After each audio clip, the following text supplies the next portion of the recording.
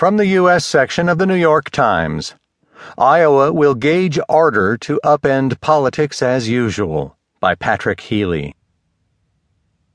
The presidential race hurtled over the weekend toward a watershed moment, voting that will start to reveal the true depth of Americans' desire to cast aside traditional politicians and Washington-style compromise and embrace disruptive outsiders appealing to their passions.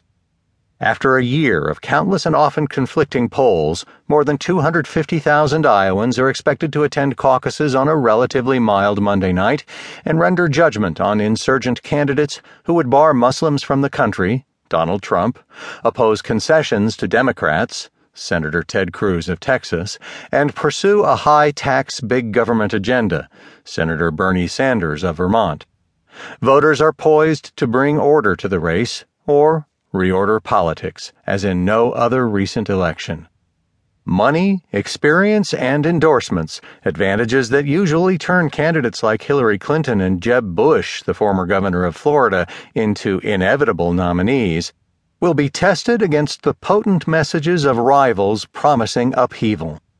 The importance of aggressive fundraising and campaign commercials, which have cost a combined total of more than $100 million so far, will become suspect if the social media-driven organizing by grassroots groups helps yield upset victories for candidates like Sanders.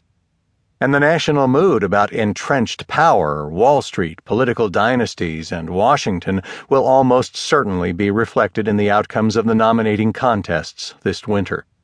On the Republican side, Trump, who spent Saturday barnstorming across eastern Iowa, projected the supreme confidence that has defined his campaign. A Des Moines Register Bloomberg Politics poll released Saturday found that 28% of likely Republican caucus goers supported Trump, while 23% favored Cruz and 15% backed Senator Marco Rubio of Florida.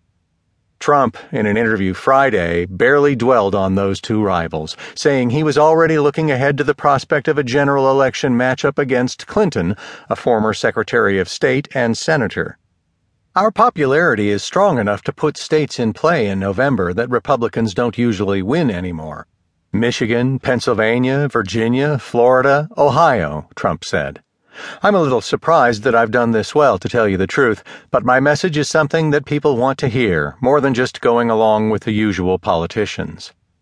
On Friday, he joined other Republicans in pouncing on the news that Clinton's private computer server had handled messages later deemed top secret, saying in a Trumpian post on Twitter, "The new email release is a disaster for Hillary Clinton."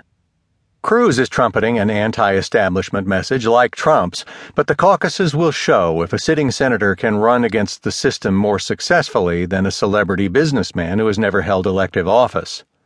Rubio, a career politician who is running as a next-generation leader, hopes Iowa will prove what his supporters have long said. He is the most attractive Republican to both political insiders and outsiders.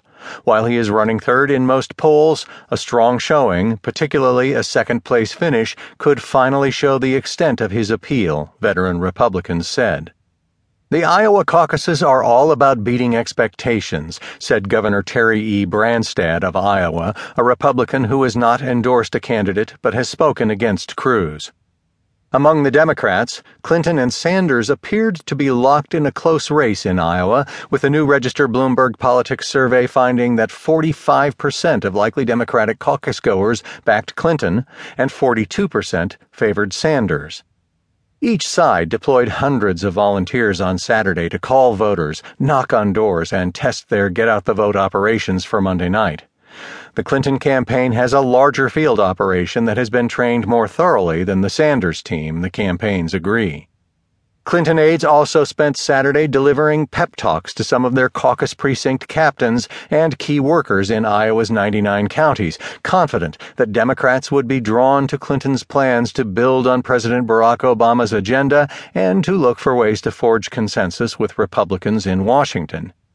Some people want the country to change dramatically, but a lot of other people want someone who understands the country, understands the competing interests, and will find the elusive third way like Hillary will, said Agriculture Secretary Tom Vilsack, a former Iowa governor and a key Clinton supporter here. Sanders is counting